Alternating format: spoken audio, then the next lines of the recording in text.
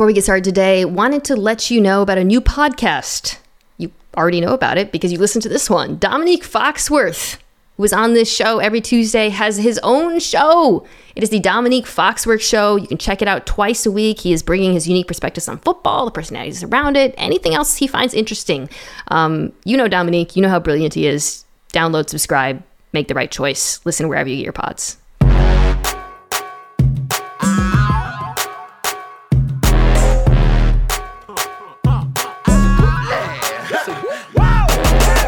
Welcome back to the Unicom Show featuring Lenny, the only NFL podcast where one of the hosts thinks the only thing better than Todd Bowls is two bowls. One for food, one for water. That's Lenny. I'm Ina Gimes, and the person laughing generously on the other end there is my friend, one of the hosts of the excellent fantasy-focused football podcast. You see him on NFL Live, you see him on Twitter, now you're seeing him here, or you're hearing him here, Field Yates. Hello, Mina. I got to tell you, there's like a moment of suspense whenever I have the great opportunities of doing your podcast where I figure out what sort of pun you're going to begin the show with. And I can't think of like a pun like once a month. You do so twice a week. It's really well done by you. It's one of the many reasons why you set the bar for intelligence here at ESPN. I don't know about that. They're pretty bad, but thank you so much for your kindness. And thank you for coming on this episode. I'm excited. It's been a while. We were talking about this. You haven't been on since I switched to a new format. And one of the things with the format is I've been like really mixing it up a lot in terms of like I've been trying to cover more games on Thursday. And then I hit you with a little bit of a curveball earlier this week, which is that, we're going to talk about some of the bigger games this week. But I also asked you to do something a little bit different, which is, sometimes with the games, we end up not talking about the struggling teams that much, especially as the year goes on, because it's not really fun to talk about bad games. So but I think it is also really worth considering, especially at a moment where it's still fairly early in the season, what's gone wrong. So the exercise I came up with, and we're going to do this before we get to the games, is I asked you to go through all the teams that have only won one game or less, in the case of Houston, and just kind of figure out like what's the biggest thing that's gone wrong for them. And it was interesting because I think with some teams like Houston, it can be hard to kind of pick one thing. Some teams it's a little bit more obvious, but there's definitely, there's a lot of these teams right now. So are you ready to do it? I am. I want to throw one caveat, though, before we got going into diagnosing what's going wrong with these teams, is there is a common thread amongst basically all of them.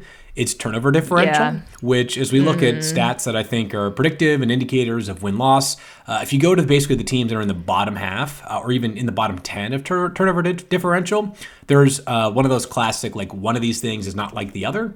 It's, believe it or not, the Green Bay Packers, who do have a negative turnover differential, but are still 3-1 right now. They obviously have not dominated in their wins, at least in 2 of the 3 wins, most recently against the Bucs and then the very shorthanded Patriots, winning those games by 2 and 3 points respectively. But otherwise, a lot of the teams that we're going to talk about are either just above or even below Green Bay in that turnover differential category. So I don't want to belabor the turnover point too much because it kind of applies to all of them. Well, there's one team where I feel like it applies to more than the others on this list, and maybe we should start there then, because that's the New Orleans Saints.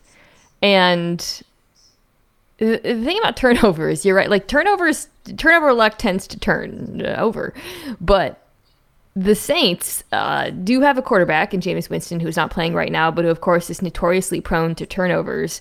And then they've also had like a bunch of fumbles, and that I think was probably not going to continue, right? Because it's not just been Winston, it's been the running backs. Heck, in the Minnesota game, Andy Dalton fumbled, the Deontay Hardy fumbled on a kick return.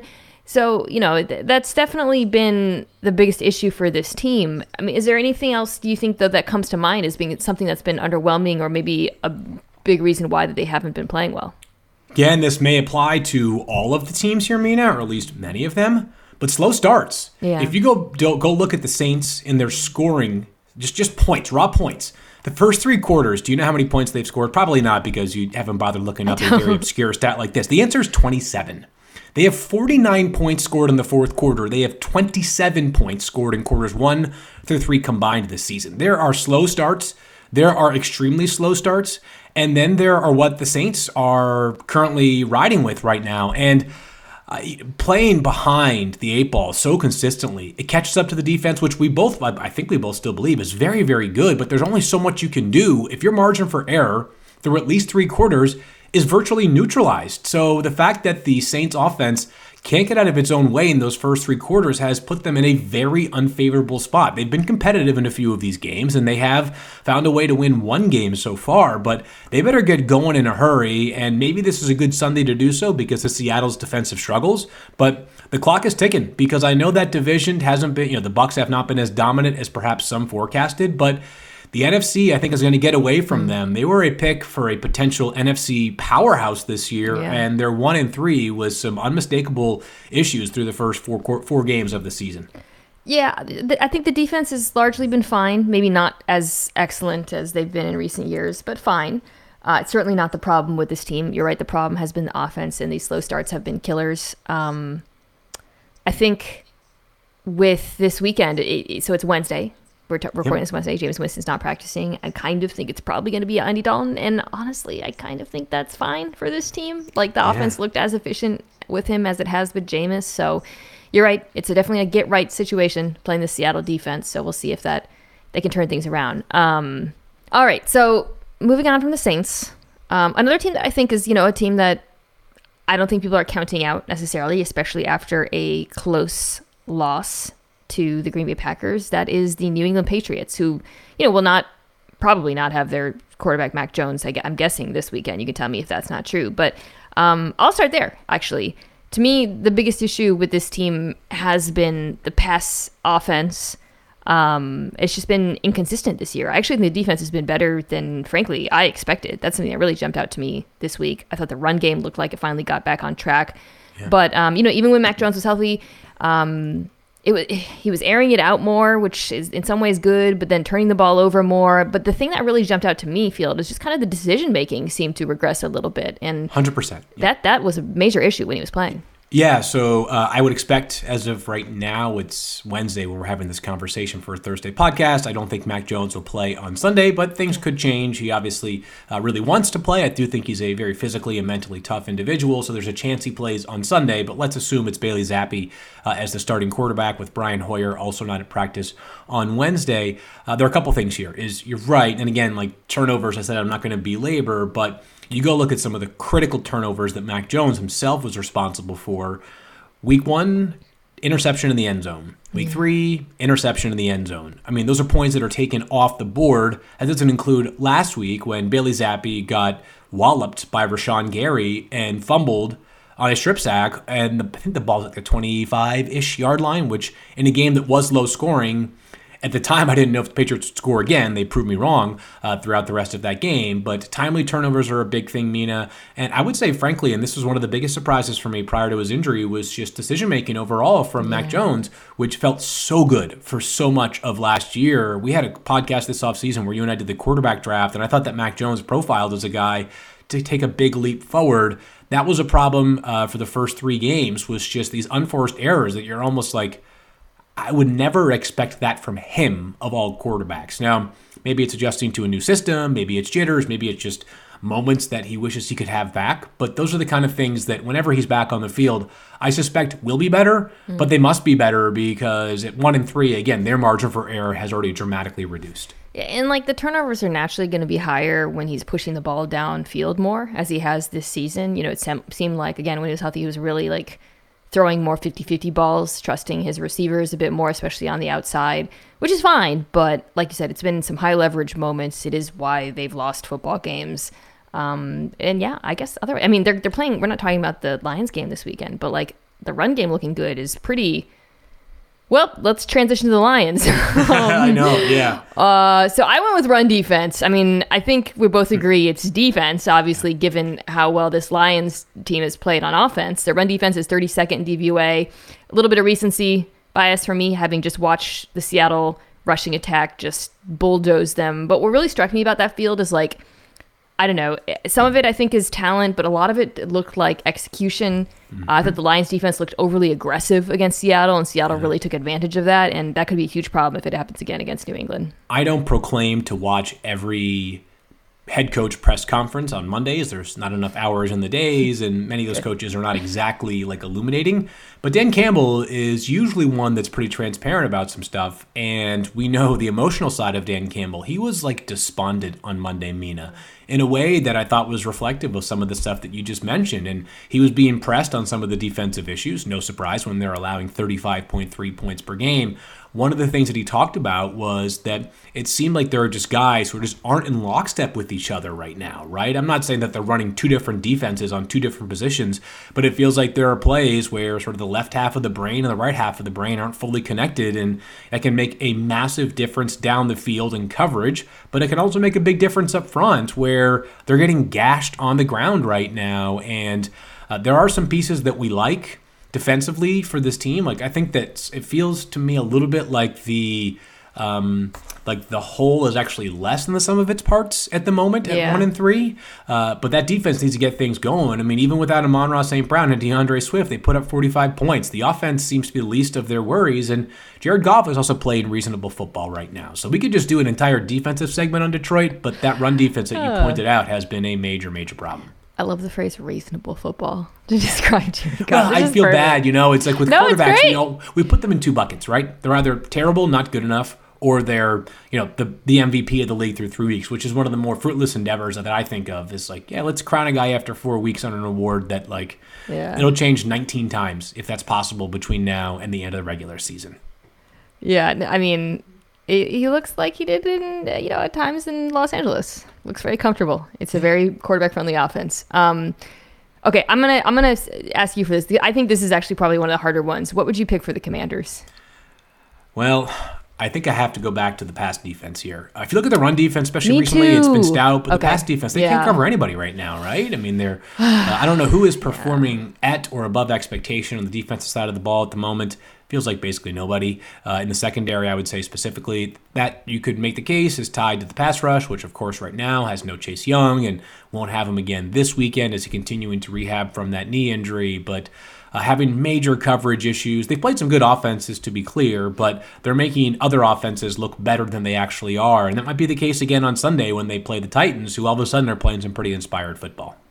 Agree. Yeah. So for me, it was kind of hard because I was choosing between the passing offense imploding at times. But the passing offense at least has had some moments, whereas the pass defense has just been a problem now for 3 years, really. It was really, really bad last year, too.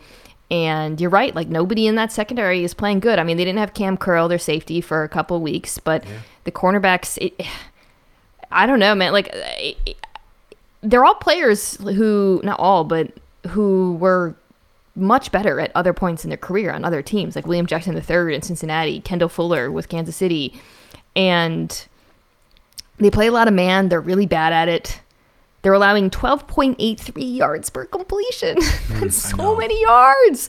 First down every time they allow. Oh my God! Just jarring. So like I said, Wentz decision making at times has been really bad. He's doing kind of all the things that he's done at points in his career that can be frustrating. And I think the offensive line, they've had injuries on the inside as well. But yeah, I ended up going with the pass defense too. I suspect we'll have the same one for the Colts. I mean, there's a lot that's gone wrong with the Colts, but for me, it's the offensive line, which is crazy. You. Crazy, right? What is happening? It's always noticeable when a skill player depreciates in value quickly because we can see it, right? Like a running back runs slower, a wide receiver runs slower, a quarterback's arm just doesn't have the same zip or strength that it had in previous years. Offensive line, it's like a much slower burn, right? But a group that we, for many years, had in the conversation for the very best in the NFL feels like it's being undone. And I think, could be wrong here, but I think we still feel pretty good about at least 3/5 of the offensive line in terms of individual ability, right? Quentin Nelson, regarded as the best guard in football. Center Ryan Kelly, a very solid player when available and on the field. Same thing goes for Braden Smith, a right tackle, right? The personnel is not so much a major issue at 3 important spots, but left tackle has been a turnstile for them so far this season, and it just feels like, I always hear offensive linemen, and certainly, you and I don't know nearly as much about offensive line play as someone like Mike Golick Jr., who can speak to the importance of chemistry. But I do wonder if maybe it's just 1 or 1.5 weak links is kind of undoing the entirety of the offensive line. But it's a major problem right now. I mean, Jonathan Taylor in week 4 had 20 carries. He had 42 rushing yards, Mina. I know that some of that goes on the back as well, but if you told me Jonathan Taylor had 20 carries, I'd say the floor was like 75 yards. He got 42. Colts running backs are averaging 1.67 yards before contact, which is 30th in the NFL. I'm not putting this on Jonathan Taylor. I'm with you. In the Titans game, too, like, even the good players looked bad. Like, Quentin Nelson was struggling. To your point, it might be like, I don't know, the whole group suffering from the weak spots. I also just think when you watch them, so there's they've been really struggling in pass protection. It's just been absolutely killing Matt Ryan, who's not been playing good football, let's be clear, but he looks like just totally skittish in the pocket. With the run stuff too, it does look like defenses just seemingly have their number every time they run the football. It seems like, the defenses are completely aware of what's coming, completely aware of where it's going, completely aware of the plan. There's not deception happening in this offense. And yeah, and I would also add, like, I think that they've lost obviously some of their better blockers, like the skill players, right? Sure. But who blocked well, like Jack Doyle. But like, it's just crazy that the Colts offensive line is a weak link of this team. I mean, things you would not expect, that's for sure. Yeah. Okay, Panthers. Non-functioning passing game. Yeah. Baker Mayfield, I know the completion percentage is a stat that can be misleading. Oftentimes, players who have like extremely high completion percentages might be in part a reflection of the fact that like a lot of their throws are at or near the line of scrimmage. Or Sam Bradford Award. Yeah, exactly. The Sam Bradford Award, no doubt about it. But I think when it's extremely low, Mina, that to me is a bit more of an indicator. And Baker Mayfield's completing 54.7% of his passes right now. And it's not simply a Baker issue. There are all kinds of concerns right now for this entire offense, but they're just not good enough. Even though they have a good, stout defense, they're not nearly good enough to grind things out. And they're playing offense like we thought the Colts would play offense, right? Like just ground and pound Christian McCaffrey. And McCaffrey's incredible, and he's held up his end of the bargain in terms of a rusher. But it strikes me as like an identity crisis right now on offense, and certainly the quarterback seems like he is anywhere but comfortable right now through the first 4 games of the season. So to your point about completion percentage, it's a useful stat when you look at it in conjunction with average depth of target, right? And Baker's average depth of target is under 7 yards. It's 28th in air yards per attempt. So when you have that and you have a bad completion percentage, you're not playing good football. Yeah. And it's just, I mean, the huge thing has been the batted passes this year, which people are saying, well, he's short. But yeah, it wasn't that bad in previous years. And you can see it affecting him too. Like he's clearly like trying to not get them batted now. So it leads to inaccuracy. I don't know what it's going to take to fix. Yeah, I've got some thoughts. This is like almost psychological, and maybe this is a little bit too deep, and maybe I am 100% speaking out of turn here. So I'm not trying to say that I have deeply sourced information on this. I just think that when you've got a coach and a quarterback who are both essentially in make or break years, when the times get tough early, it's a difficult hole to dig yourself out of. And my hope is that they get things going. We don't like to see people lose their jobs. We don't like to see players fall from grace in the way that I think Baker's career might be falling from grace right now. But it just feels like they're almost like playing with like a 10-point deficit when they walk on the field for the first quarter, even though that defense continues to, for the most part, ball out. Like they've got legit personnel in the secondary. They've got good pass rushers. Like Brian Burns is one of the more enjoyable players to watch. They've got good linebackers this year. It's not quite Luke Kuechly, but it's nice to see some guys who are flying around. Like the defense is a joy to watch. The offense is sort of the opposite of that.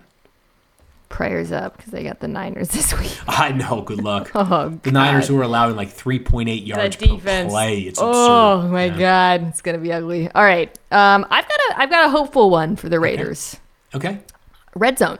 Yeah. This is a team that ranks 28th in red zone efficiency and EPA per play in the red zone. Outside the red zone, they're 8th in EPA per play. So that's good news because you talked about fumbles. It's like another thing that tends not to hold. And sometimes there are certain things I think that can cause problems with red zone in terms of your skill players and protection and coaching and all that. But I think that the Raiders are going to be better than they've been. Yeah, I was just going to say finishing, which is like a little bit of a subjective description, I suppose. But last week we saw them actually do this, right? They have a big lead, or they have a competitive game against the Broncos, and they finish the job, right? They actually get their first win of the season. was it 3 weeks ago now? They played Arizona. They had this massive lead and didn't finish, and that was a game that was being played at home. Like, there was some momentum there. The tough part for the Raiders is that, like, all the good things that I saw this past week could look a little less good against the Chiefs because the Chiefs are very, very good on Monday Night Football. But they just got to finish, whether that's drives, whether that's games. All those things I think apply to the Raiders right now because I still look at that roster and think, other than like the offensive line still a concern, and there are a couple of spots on defense, but not a ton, that I think to myself, like, they should be really good. Like, they have really good personnel. And like 40 of their 53 spots or 42 of their 53 spots. That roster feels much better than a 1-3 squad. I think it's got to be encouraging how good Josh Jacobs and, by the way, Derek Carr on his feet looked in that game against Denver. Just showing that they have that changeup against Vic Fangio style defenses is going to be really important in their, just across the NFL, but in their own division for sure. Yeah. And by the way, Max Crosby, buddy, he's looks absurd, so good. Huh? Yeah, he's amazing. Unreal. Okay, what do you have for Pittsburgh? Explosive plays. And me too. God, there's so many the same one. Literally what I wrote down is explosive. How about this? And I'm sure you probably know this already, but the Steelers' longest run this season is 18 yards. Their longest pass this season is 36 yards. They just aren't good enough to grind out offensive drives, and they're being forced to right now because there's no field flipping opportunities for them, right? I wish I could import Deshaun Jackson to Pittsburgh and just tell him to run far and fast on every single play and just have Kenny Pickett throw it as far as he can on like every opening play of a series. Because right now they're trying to grind things out. They're not good enough to do that on the ground because the offensive line, even if it's supposed to be fixed or at least slightly fixed, it's just not good enough in the running game to generate the push it needs to grind out yards for Najee Harris. And in the passing game, whether it's lack of creativity, whether it's the fact that candidly, Mitch Trubisky was benched for a reason, or what it is, the offense has zero explosive plays right now. And that's a problem when the defense is good, but not dominant without TJ Watt. Yeah. When Trubisky was playing, I saw, I don't want to straw man it, but there were fans saying, well, why won't Matt Canada let him push the ball downfield? Well, actually he was. He was just bad at it. Yeah. The Steelers at this point ranked 29th QBR on passes of over 15 yards. And with Pickett, there was the turnovers bringing that down. But you got to think, hopefully there'll be an improvement over what they got out of Trubisky. But yeah, it was like the end result was the Ben Roethlisberger offense from a production standpoint, which of course was very hard to watch. And it should be better. Honestly, it really should be better than it's been with the players that they do have. So hopefully that they can turn that around because, as you said, without TJ Watt, the defense is not consistent enough to win games. Their 5 top skilled players. Just list them, right? Deontay Johnson, George Pickens, Chase Claypool, Pat Freiermuth, and Najee Harris. That sounds like an enviable place to start, right? Shouldn't you be good on offense with those 5 guys as your nominal starters? And the answer is the Pittsburgh Steelers have found a way for that to not be the case. So, last one is the Houston Texans. Could obviously go in a few directions here. I made mine very general. Okay. Well, you go first then. What do you have? It's just personnel, right? And just not enough dudes. Yeah, not enough dudes yet. And you and I earned some coverage in Houston newspapers for talking about the process that the Texans have currently been following. But part of that was a realization that they're still a couple of years away, right? And what you take promise in, or what you take, what you get excited about, is that the young guys that they've added look like dudes. Kenyon Green, left guard, who's been playing more recently, is knocking the snot out of some dudes. We've got, Jalen Petre and Derek Stingley Jr. are going to be longtime starters in the secondary. I love Jalen Petre. Yeah, he's been great. Good. And to see that is, to me, and I know that Texans fans probably don't want to hear this, perhaps more important than whether or not they're winning these close games, because I don't know that this year is about trying to win the division or make the playoffs or whatever it is, right? I think it really is about can we develop some players, and what's the evaluation that we're getting on the quarterback? Because So that's where I'll come in here. Yeah. You tell me what you think. Yeah, I don't think he's been playing good football, man. Yeah, I thought he was better last year. But my spin zone for Texans fans is I actually think this is good because the worst thing you could come out of this year with is ambiguity at the quarterback position, right? Like the Houston Texans are going to be in position to get one of the best quarterbacks in the draft, whether it's a CJ Stroud or Bryce Young. I actually think it would have been worse for them to have a false belief in what they've got. And my feeling is, I'm guessing, I'm sure in the building that they're positive and they believe in Davis and he's going to be the quarterback. But if he continues playing the way he has through the end of the season, they'll pretty clearly have their answer. And in some ways, that's good. Clarity is good. I'm it's with good you, to Nina. know. Yes, so. I'm 100% with you. And there are a few other teams that have maybe more significant investments in their quarterback that I think are definitely worth watching for the rest of this season as well. We can dive into that maybe on a future appearance on the pod. Dude, I went on, my friend Jackson Bevins has a Seahawks pod called Cigar Thoughts, and we actually had the exact opposite take, which I was like, listen, Geno Smith has played bad teams, so like I'm not making any definitive statements. However, if we were to end the season now, or you were to take his performance and extrapolate to the end of the season, I don't know if I would have Seattle draft a quarterback because that's a team with many holes on defense that they could fill in the draft instead. So it's like the opposite situation, right? Yeah, I'll buy you a Will Anderson jersey right now if you'd like it. Oh my God, please! So from your lips to God's ears. He's so good. But it's a fascinating one going forward. It'll be this will be a good test. This will be a good. Yeah. I don't know if it's a Rorschach test for Geno on Sunday, but the Saints defense. I know we talked about it a little bit earlier, but they are better than frankly what we've seen over recent weeks, which is the Lions and who was it 2 weeks ago that they played? Now I'm drawing a blank, but they played the Falcons. Falcons and Lions. Yes, this will be a stiffer test on Sunday.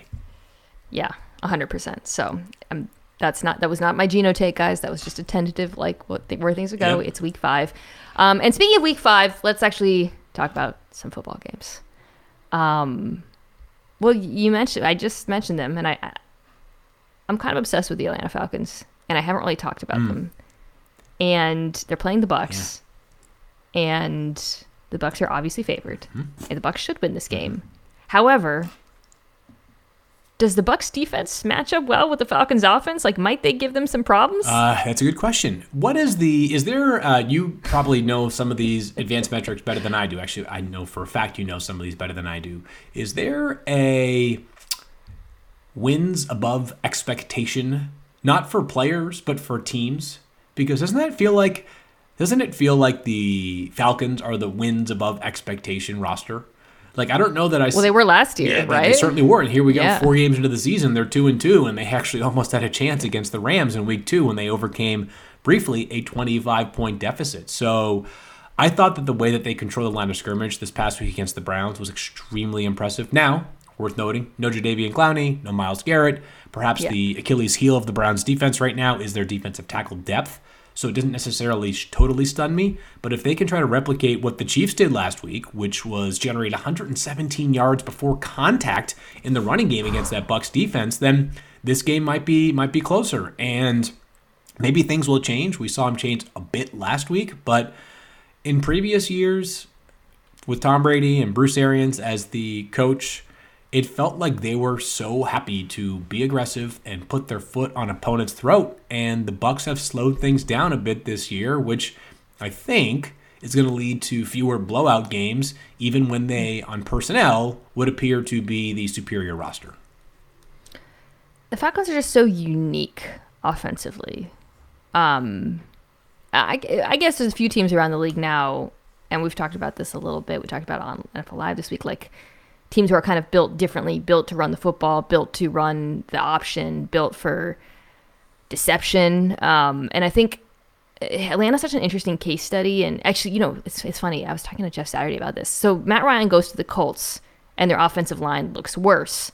Atlanta, pretty much the same offensive line field. A couple changes. Got Drew Dahlman at center, Elijah Wilkinson. But it's a really good case study in how scheme can help an offensive line, and also skill players and how you use them, because they look really good run blocking because of what they're being asked to do and the hesitation that it creates in the minds of defenders. And, we are coming out. You talked about the Bucs and Chiefs run on them. The Bucs run defense doesn't really look like what it's been in recent years. And I don't know, Akeem Hicks is hurt. Obviously, Sue's gone, some of the players. But it's pretty surprising to me. I mean, watching the Chiefs bully them around was like, God, what am I watching now? Now, I will say, before we get to just, the Falcons are not going to have Cordell Patterson in this game. And I think that's big, as much as I love the young running backs. But, I guess it's just, I don't know. This would have been a foregone, they're going to destroy them, and if it gets to third down, they probably will. But if it doesn't... Beyond that, so worth noting that Kyle Pitts, also his status uncertain for this weekend. He has a hamstring injury, so even though he has been, as we know, not particularly productive through the first 4 games of the season, much to the chagrin of everybody who plays fantasy football, he's on my team. He's a unicorn, right? I mean, he, at least athletically, could be one of the most gifted players we've ever seen play tight end in the NFL. So they could potentially be down both he and Patterson, who's definitely out for the next 4 games at minimum because of being placed on IR. One thing I'll have my eyes on in this game as well is the strength of the Falcons defense. I thought on paper coming into the season would be their perimeter cornerback play. AJ Terrell, an all-pro level player. Yeah. And also Casey Hayward, who continues to bounce around and seems really solid everywhere he goes, yet can't quite stick around forever, which I'm not exactly sure what the roots of that are, but a good football player. They haven't been quite as dominant this year as I expected them to be, and the Bucs are trending in the right direction health-wise with their wide receivers. Yeah. Mike Evans is just Mike Evans. You can kind of expect basically really good play from him every single week. Awesome in the red zone, maybe the best going in that department. And I thought that Chris Godwin, there was a really important thing that happened in week 4, which was that Godwin played, he finished the game, he actually ran the second most routes of any player in the NFL in week 4, which is notable because in week 1, he immediately injured his hamstring coming back from that ACL tear, which might suggest that perhaps he wasn't physically 100% ready to go. Well, in week 4, he showed that not only was he ready to be back on the field, but he was ready to play a ton, and I think that bodes very well going forward. A player that is so good, and if you have those two guys, even if the offense by design is a bit more conservative, they should be able to have some big days that look more like the second half of what we saw on Sunday night, even though they were down big against the Chiefs.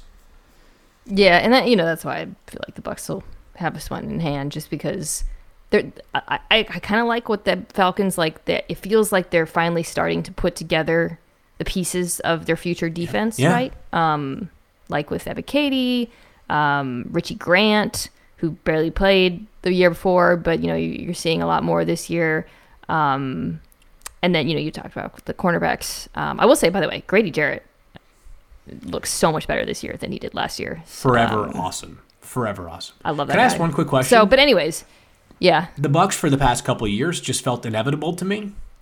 Do they feel as inevitable to you this year? I know they lost, so it's I'm not trying to react to just week 4, but even watching them in prior weeks, I kind of felt like there's the offense, I'm sure, will be better than what it was against New Orleans and Green Bay, for example. But there were games in previous years where they barely broke a sweat and scored back-to-back touchdowns or whatever, put up 35 points in a game, and you were like, ho-hum, another day at the office. It feels, whether it's because of the offensive line changes, whether it's because of all the injuries, whether it's because Brady himself has been dealing with a little bit of a finger and shoulder issue of late, whatever it is, it just feels a little bit less inevitable this year to me than it did in prior years.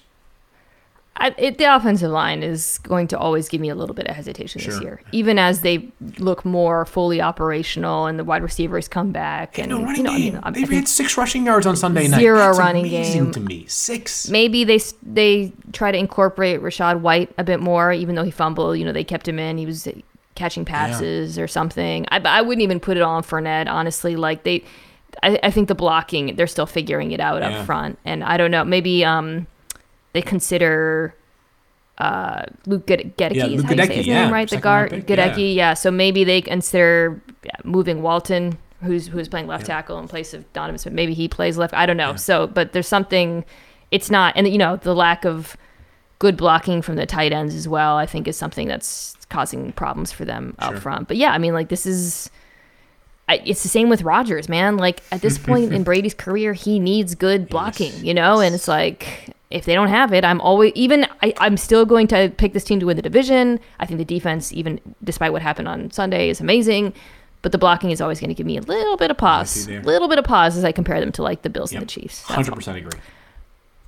All right, let's take a quick break and then talk about a bunch more games. This podcast is proud to be supported by Jets Pizza, the #1 pick in Detroit-style pizza. Why? It's simple. Jets is better. With the thickest, crispiest, cheesiest Detroit-style pizza in the country, there's no competition. And I have to say, speaking from experience, recently, having tried it for the first time in Detroit, it is absolutely delicious. Right now, you can get $5 off any 8-corner pizza with code 8SAVE. That's the number 8, SAVE. Go to jetspizza.com to learn more and find a location near you. Again, try Jet's signature 8-corner pizza and get $5 off with code 8SAVE. That's number 8, SAVE. Jet's Pizza. Better because it has to be.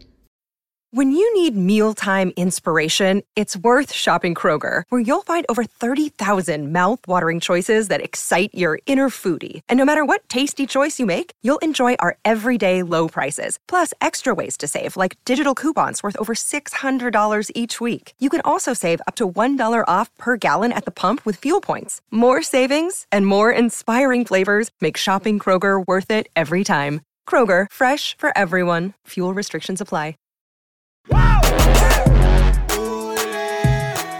So, Field, Eagles, Cardinals. Couple birds going at it. Let's just start with the Eagles. Best team in the NFL? Balanced, yes. Most balanced, yes. I think potentially the best, yes. I would say they're right up there for the most enjoyable to watch. Stylistically, the aggression that they show, and I mean that in a lot of different ways, not just like the way they move bodies on both sides of the line of scrimmage, the way that Nick Sirianni is coaching right now, I think deserves a ton of praise. The decision-making that he is following week in and week out seems to suggest that this team believes it's good enough to take whether you want to call them calculated or measured risks, sometimes play the analytical game, right? Like, go for it on 4th and goal from the 3-yard line, and you feel good about either A, scoring a touchdown, or B, that sure, if the Jaguars have to go 97 yards to score a touchdown on your defense, that's unlikely to happen. They have an identity, that's for sure. They've got, blue chip players at every single spot. What's the vulnerability right now for them? I don't know that I can see a clear weakness on this roster. I don't either. Yeah, they're a wagon. They're a wagon, and with the way that Jalen coming Hurts off a game playing. where what I was gonna say, even when he doesn't play well, right? Like coming at the last game, he wasn't great. It doesn't matter. It does not seem to matter. It was so terrifying to watch them come from behind and continue to run the ball in such a dominant fashion. And the defense is just outstanding. I guess maybe you might be able to run on them, like a really, really good running team. But the Cardinals, well, they're an okay running team. Let's talk about this side of the ball, because the Cardinals offense has been fairly underwhelming for the first 4 weeks of the season. I don't think anyone's terribly surprised by that without DeAndre Hopkins.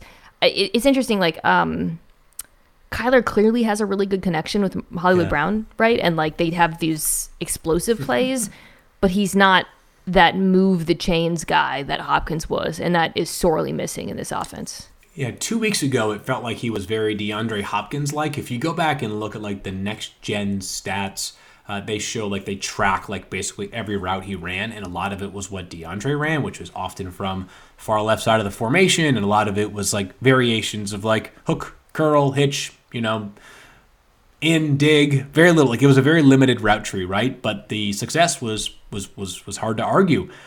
They're just a weird team, man. Hard to get a full grip on where they are. They're 2-2, and they got a very impressive win over the Raiders when they were down big, and then they went to Carolina and overwhelmed a team that, as we discussed earlier, is a little bit of a mess right now. But then they were just like brutally overmatched by the Chiefs. Other games are like, this team may be destined for like who knows what, right? They may be the worst team in their own division. I don't have a good grip on them. I was trying to think of a team that I have less of a grip on right now in the NFL, and I think the Cardinals might be the top contender right now. I just hate watching this offense.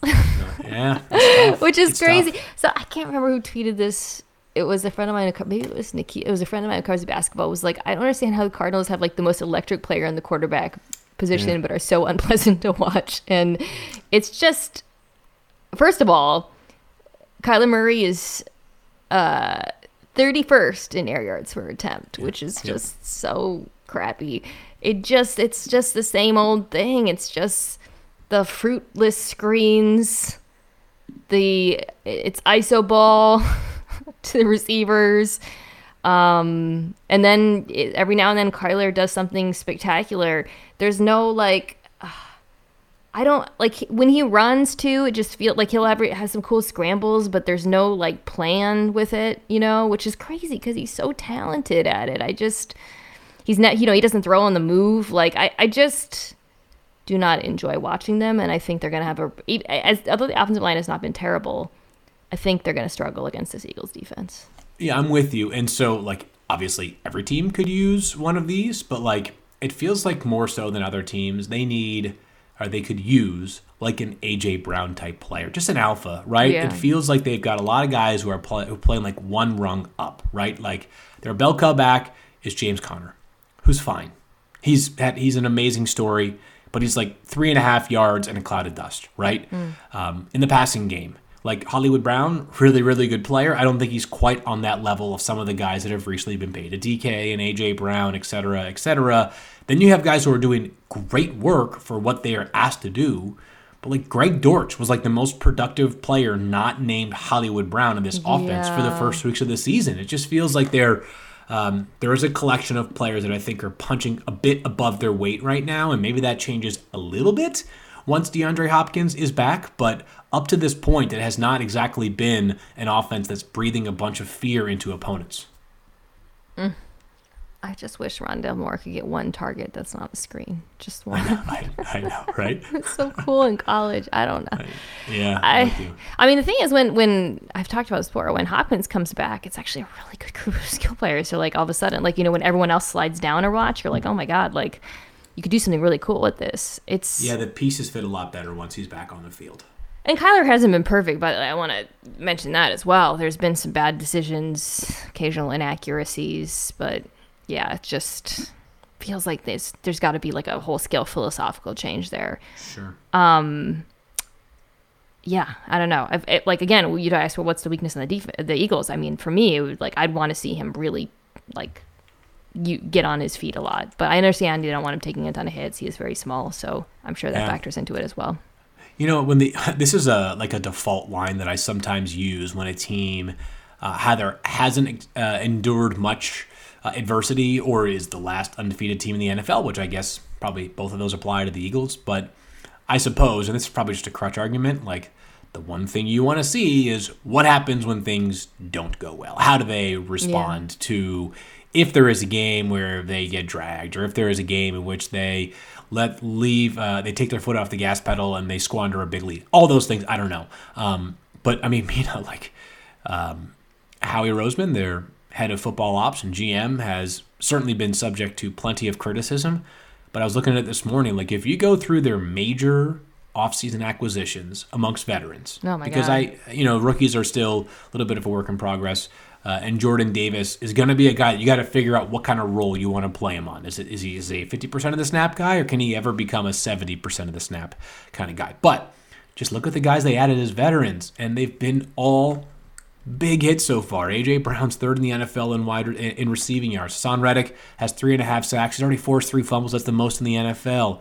James Bradbury has a pick 6. He's playing 99% of the snaps. Same with C.J. Gardner-Johnson, 99% of the snaps. They've missed just 2 snaps each this year. Like, these are plug-and-play starters for them.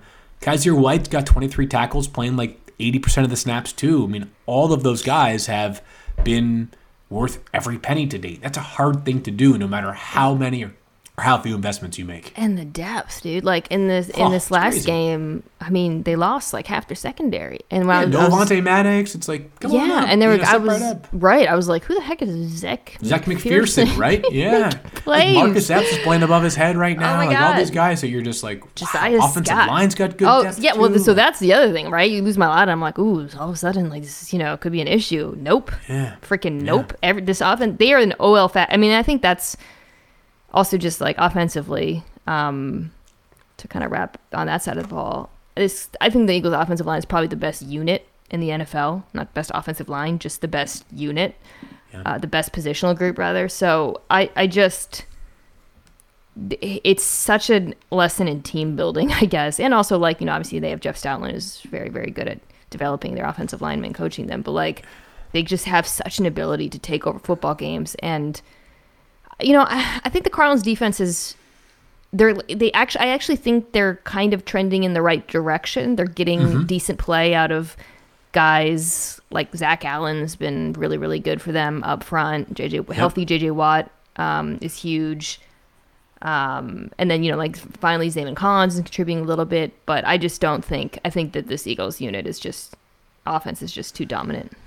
This would be a really good test for the Cardinals. I mean, stating the obvious in saying that, but you're right. They have held up in recent weeks, I think in lesser matchups. Yeah. But they've also played well in big, Byron Murphy's done a good job of helping to neutralize as much as you can neutralize Devontae Adams and Cooper Kupp, back-to-back weeks where I think the number of total receiving yards between those two players was 80. You'd sign up for that every day of the week, right? Yeah. That's impressive. I take that back. It was less than that because Devontae Adams had 2 catches for 12 yards and a touchdown against them. I think Kupp was 4 for 44, 56 yards for those two. You think to yourself, I'll take that. We're probably going 2-0 in those games as well. And they went 1-1, but that secondary deserves some kudos as well.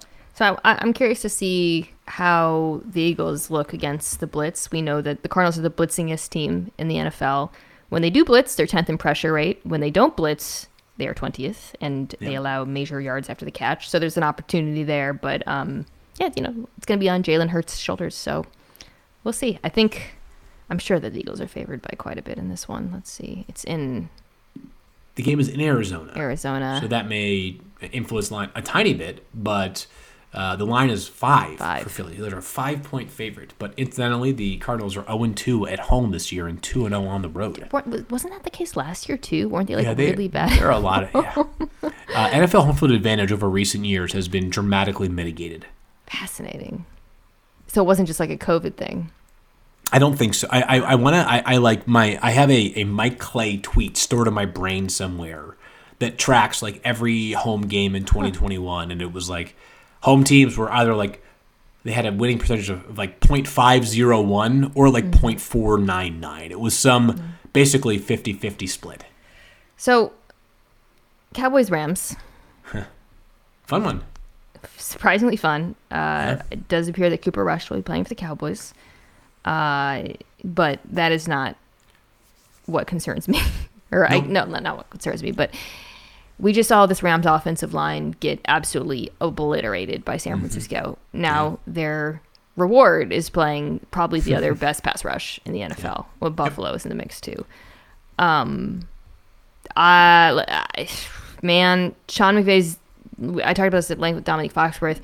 They're doing everything they can to try to compensate for the offensive line issues. We'll see. And there's some guys. So Coleman Shelton's going to be out. We'll see what the deal is with Brian Allen as their center. David Edwards will probably come back. That should help. He was out last week. But, buddy, this is not a good matchup. Not a good matchup at all. And you can maybe make the case that the Rams have gotten slightly better play at the offensive tackle positions than they have the interior of the offensive line. And the strength of the Dallas defense is most notably Micah Parsons, but he and DeMarcus Lawrence and the perimeter pressure is maybe more dominant than the interior pressure. But I'm not sure it matters. I'm not sure it's enough. The offensive line for the Rams is a tough watch right now. I mean, Matthew Stafford's second in the NFL in sacks taken at 16, which by itself is not the only stat that matters. A lot of factors can contribute to offensive line play, but they have no rushing attack right now as well, which I know the Cam Akers has been exceedingly disappointing for fantasy. I get that. Some of that is also because He didn't even play in week 1. He had 3 total opportunities, but I'm not taking all of this off of him. But when you watch him right now, and same goes for Darrell Henderson for the most part, there's nowhere to go. Nowhere. I mean, it's like they're running into a brick wall. They're lucky to they're lucky to get, 4 yards on a carry.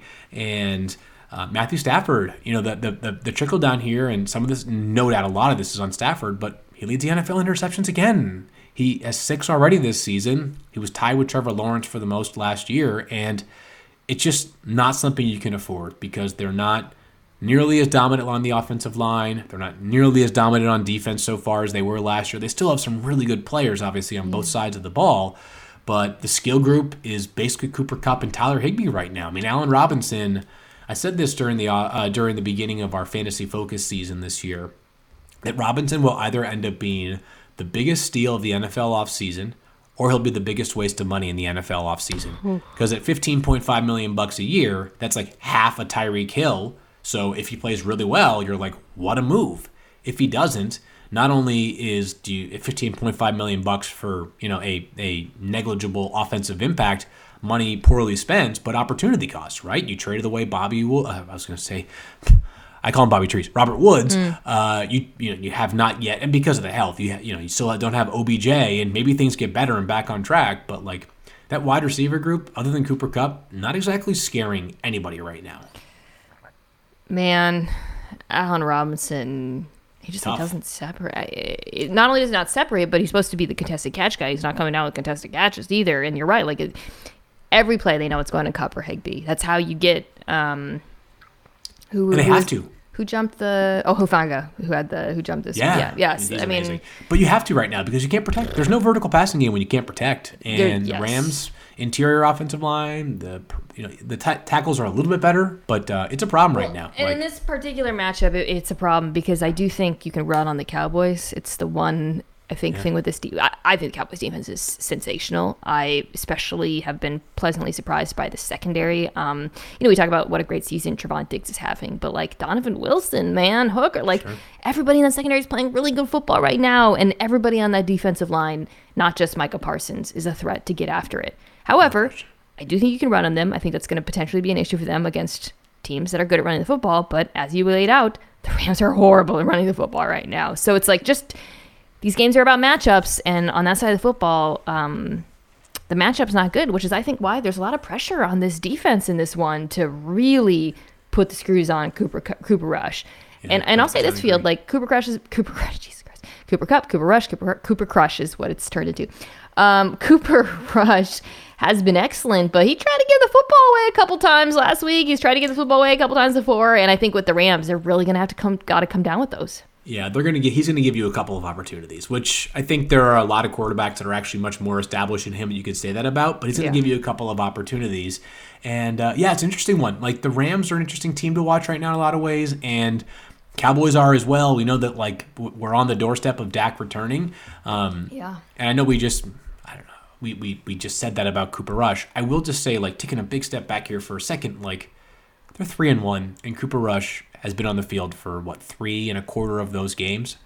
I'm not saying Cooper Rush is the next great starting quarterback in the NFL, but just a moment, a stick tap to Cooper Rush, because he's been so good relative to expectations, and every team would love to have Jimmy Garoppolo as their backup quarterback, right?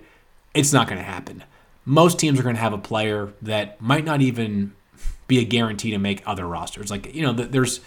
There's not we have a dearth of starting quarterback options. We don't have great depth in the league. Cooper Rush was sitting there on the Cowboys practice squad available to be signed elsewhere, and he was not. Maybe he chose not to, but the fact that he's played as he has, I think, just deserves so much adulation and credit, because it felt like that season could have spiraled after week 1, and instead they're right back in the mix. And when Dak Prescott is back, they're going to be part of that NFC East conversation. I don't think Philly runs away from them with this division. Yeah, I think that's totally fair. Also, I think Mike McCarthy deserves some credit for it. I mean, it feels like they're making fewer mistakes from a game management standpoint. The penalties are way down also, which is, of course, thing that kind of fell at his feet. Yeah, I think we know what they're going to do on offense, right? We have a pretty good sense of what this Cowboys offense looks like with Cooper Rush. I think with the Rams, who have been much better in run defense than pass defense, it's just going to be I'd like to see something of a pass rush outside of Aaron Donald in this game. There are some weaknesses on that Cowboys offensive line, which hasn't been playing better. And then on the back end, I would say like they can tend to play pretty conservatively, and I think just try to keep everything in front of them, and no coverage busts would be helpful. Yeah, totally. Especially, and it doesn't feel like CeeDee Lamb has been doing like damage on like balls that are traveling 40 yards in the air. But as we know, CeeDee Lamb, like if he catches one, I know he had the big drop in that long throw 2 weeks ago on Monday Night Football. Yeah. But like he could take a catch that is thrown up the seam 18 yards down the field and turn it into a 42-yard chunk play. So they are explosive, even if they aren't as vertically inclined as some of the other offenses that we see in the NFL. And that is one concern I have with the Rams is the safety play has not been great. Jordan Fuller's hurt now. Yeah. We saw like the other Nick Scott and Taylor Rapp are holding it down. It's Dominique and I talked about this attrition, man. It gets harder and harder to, this is the reason why Super Bowl teams struggle. And obviously this is a team with a very unique approach to team building. You're seeing that a little bit. So this feels like not to be like corny, but it does feel like they got I feel like they lose this one. There's going to be a lot of panic in LA. I feel like the Cowboys not so much because it's Rush and they've won all these games they didn't expect to, but LA, with San Francisco, when everyone tied now, it feels like, oh man, we might not win the division. And by the way, they play the 49ers again in just 3 weeks, Mina. So it's going to all sort of like build up to that. I believe they have their bye leading. Yes, they do. They have their bye leading into that San Francisco game in the end of October. But if they lose that one, they play. I'm looking at the schedule. They play Carolina the following week, which you would think would be a game they could win. But all of a sudden, assuming that San Francisco maintains its level of play on defense, I suspect they'll end up winning a couple of their next 3 games at least. And all of a sudden, it could be a game where it's like, are the Rams playing to stay in the division title hunt right away? And that would be like week 8, which the answer is probably no. But still, like it's a lot of pressure for a team that has inherent pressure as the defending Super Bowl champs. All right, I think this is the best game of the week, Bengals-Ravens. And I feel like the Bengals have managed to get things back on track. The panic level's a little bit lower there. The Ravens, however, even though it's the same record, there's a lot of consternation right now after the way they've lost these last couple of games. So let's start with the Ravens offense versus the Bengals defense, which has been, the Bengals defense has been very, just solid. 6th in EPA per play, 7th in DVOA. They have played worse teams. DVOA starting to, the opponent level is starting to factor more and more, but it's still very early in the season. Sure, yeah. But they just don't really make dumb mistakes, and they have good players at every level. Yep. So you got a Ravens team that has had really, really high highs, but then gone just silent for halves now. Yeah, totally. How do you feel about this matchup? It's a good test. Great test here. I don't have a strong feeling about who's going to win this game. I might lean towards Baltimore because they're playing at home, even though I spoke earlier about how home field advantage matters less and less, it seems these days. The Ravens, the Bengals, I believe, are, let me state the obvious. Bengals are a far more explosive passing offense. The Ravens are the far more explosive rushing offense, and by that I mean that Lamar Jackson is far more explosive by himself than what the Bengals are capable of doing with Joe Mixon averaging 2.75 yards per carry this year. But as we have seen, and I'm not sure it's fair to call it a full Achilles heel because they played better last week, albeit in rainy conditions, but 4 touchdowns in 1 quarter against the Dolphins, and then 320 passing yards from Mac Jones later, I still think there are legitimate question marks about this Ravens secondary and the ability to neutralize big plays down the field. While the Bengals have been a little bit more limited in the passing game specific to Jamar Chase over the past 3 weeks, Chase had a blow-up game in week 1, and T. Higgins, if he's the number 2 wide receiver for Cincinnati, I mean, he's got to be in the conversation, if not the front runner, for the best number 2 in the NFL, right? I'm trying to think of others that would come to mind, but certainly he's on the very, very short list. How much does that continue on Sunday night? Because while the Bengals' offensive line is still a work in progress, we have seen some signs of life in terms of pass protection and better decision-making and just overall decisiveness from Joe Burrow. All those things make me feel like they can pierce this secondary on occasion Sunday night. I want to see. So I expect Baltimore, which has been playing, we talked about this, they're blitzing less, they're playing more zone. I expect them to play a lot of cover 2 quarters against Cincinnati. And they've done better in recent weeks, but they've also played 2 defenses in New York and Miami that have played more man coverage, have gone away from that a little bit. Now, when Miami did play cover 2 against Cincinnati, you saw them have a little bit more success getting the kind of plays I think we would have expected, where they're setting up their skill players to get yards after the catch. And then Burrow hit one explosive to, I believe it was Higgins. I think Higgins it was a post, and they were in Tampa 2, and I think Tyler Boyd cleared out the linebacker, and it was just like a perfectly placed football. And those are the plays that have really been missing this year. Because as you've mentioned, though, this Baltimore defense, there's been coverage busts, there's been lapses in the secondary, and then they're not really getting anything in terms of pressure. So I feel like there's an opportunity here for Cincinnati to say, okay, our offense is better, and we can beat cover 2 over the course of an entire game. Now, I'll be very curious to see how they look running the ball. As you mentioned, that's been an absolute train wreck for them for a litany of reasons. But this Baltimore defense, they don't have... I believe Michael Pierce is still out, so it's a little bit diminished up front, and it feels like an opportunity for the Bengals to prove something on that side of the ball. Yeah, big opportunity for them in that regard. And the running game to either prove something or maybe prove that it's just not going to work this year, right? It's just going to be that if they're going to win, they're going to have to adopt like prior year Tampa Bay model, where it's like, who cares if we can't run the ball? Or Buffalo model, like we'll just throw it into oblivion, and if you can't stop us, then we don't care about balance. Well, you hinted at this, but the other weird thing about the Ravens is outside of Lamar, the run game has also been it's not been Bengals bad, but it's been up and down all season. It feels like it's starting to trend up. In this last game, both J.K. Dobbins and Justice Hill were a bit more productive. Justice Hill is now injured. Looks like Gus Edwards is practicing again. I think that could be huge. But that's been, I think some of that has been the offensive line. Ronnie Stanley's still not playing. I don't think he's going to play in this game. I'm kind of so either. Holding out hope on that for a while. I thought Daniel Filley didn't do that bad at left tackle. So we'll see. I also noticed they kind of did a little bit better when the backs were carrying the ball from under center. Their success rate went up a little bit, and so maybe that's something that we see continuing. But yeah, it's been it really has been the Lamar Jackson show in Baltimore. And at times there have been really, really high highs, but it really feels like the rest of the offense. By the way, this a few weeks ago, Dominique and I were like, wow, the skill players look really good. But in this last game, I felt that take was old takes because the skill players did not do much to help him. Bateman had a bunch of drops, whom I love. Hopefully he comes back because they really need him on the field. But it does feel like it's not coming easy at the moment. Yeah, and he, by the way, is currently day-to-day as well. So we'll see whether that's J.K. Dobbins still nursing a chest injury. It sounds like he'll be good to go. But they're thin, obviously, at that wide receiver spot.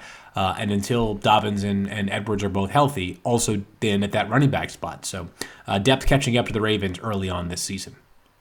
I've got Baltimore still. While I do think it's a little bit alarming to have seen the Baltimore Ravens offense just kind of evaporate, I also think the Bills are just really good.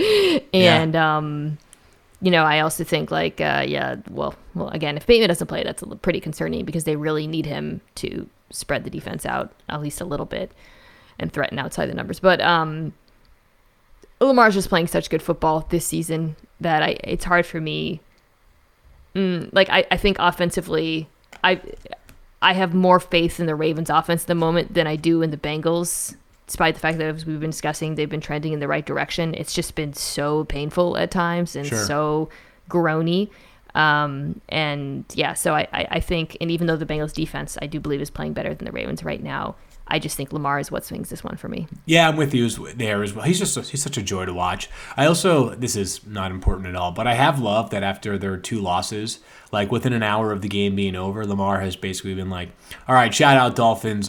Don't worry, Ravens fans. We'll be back. Same thing last week. It was like, good job, Buffalo Bills.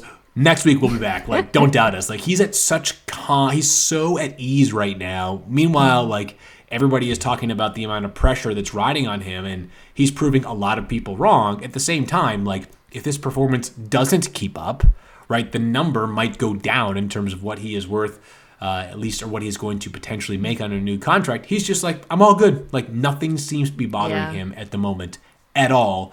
Many of us would be crumbling under similar situations or similar circumstances. I think another injury that might be notable in this one is, DJ Reader is still out for Cincinnati, so that could help the Baltimore run game a little bit too. I'm just looking at the injury reports right now, just making sure I'm not missing anything major. But this is going to be, I don't know, this is a good one. This is a close one. Yeah, great way to finish off a Sunday, right? Great. We actually have really, really good Sunday and Monday night games with Chiefs Raiders to wrap up the entire week. That'll be awesome. After starting Thursday with Denver and Indianapolis. Yeah, I chose not to include that when I was describing those late night games. Woof. Oh my God. Yeah. All right. Well, let's take a quick break, come back, and then talk about a few more games. Another day is here, and you're ready for it. What to wear? Check. Breakfast, lunch, and dinner? Check. Planning for what's next and how to save for it? That's where Bank of America can help. For your financial to-dos, Bank of America has experts ready to help get you closer to your goals. Get started at one of our local financial centers or 24/7 in our mobile banking app. Find a location near you at bankofamerica.com/talktous. What would you like the power to do? Mobile banking requires downloading the app and is only available for select devices. Message and data rates may apply. Bank of America N.A., member FDIC. And now it's time for Dinks and Dunks. I'm getting paid for this, right? Dinks and Dunks is brought to you by Dr. Pepper. It ain't college football season without the delicious taste of an ice-cold Dr. Pepper, the one fans deserve. Okay, Field, as always, 5 questions, 4 from me, 1 from Lenny. Are you ready? I'm so ready. Okay. So I've been using this to just kind of talk about very kind of rapid fire, go through some of the games that we're not getting to elsewhere.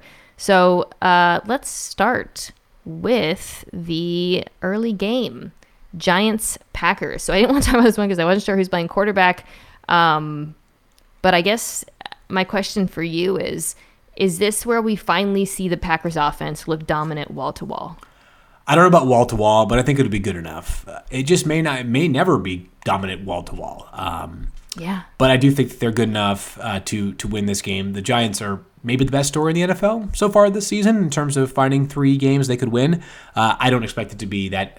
I think the Packers will win this game, perhaps handily.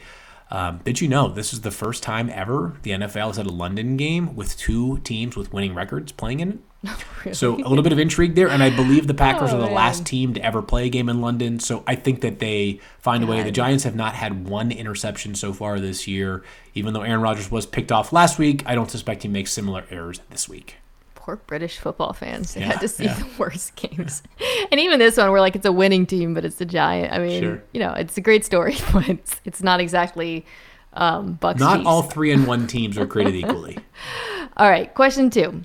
Dolphins, Jets. Am I crazy to think that Teddy Bridgewater will be able to move the ball with relative ease? No, not crazy at all. First, the matchup. The Jets do have some young talent in that secondary, but still the defense overall, not quite. It's not a dominant force by any stretch. Second of all, we saw it a bit last week. Teddy looked sharp in relief duty. Third of all, did you see the line from Tyreek Hill to Marcel Louis-Jacques, our Dolphins reporter? He was Marcel asked him, like, hey, you think you can still put up big numbers with Teddy Bridgewater as the quarterback? And Tyreek looked him in the eye and said, I could put up big numbers with you at quarterback. So there's plenty of confidence Teddy Bridgewater in that Miami locker room. I tend to share that confidence. I wish that line, he had said that at the beginning of the offseason. It would have saved us a lot of agonizing about his various quarterback takes. Yes, totally. But yeah, I agree. I think they're going to look good. All right, question number 3, Lions, Patriots. We talked about both of these teams at the top.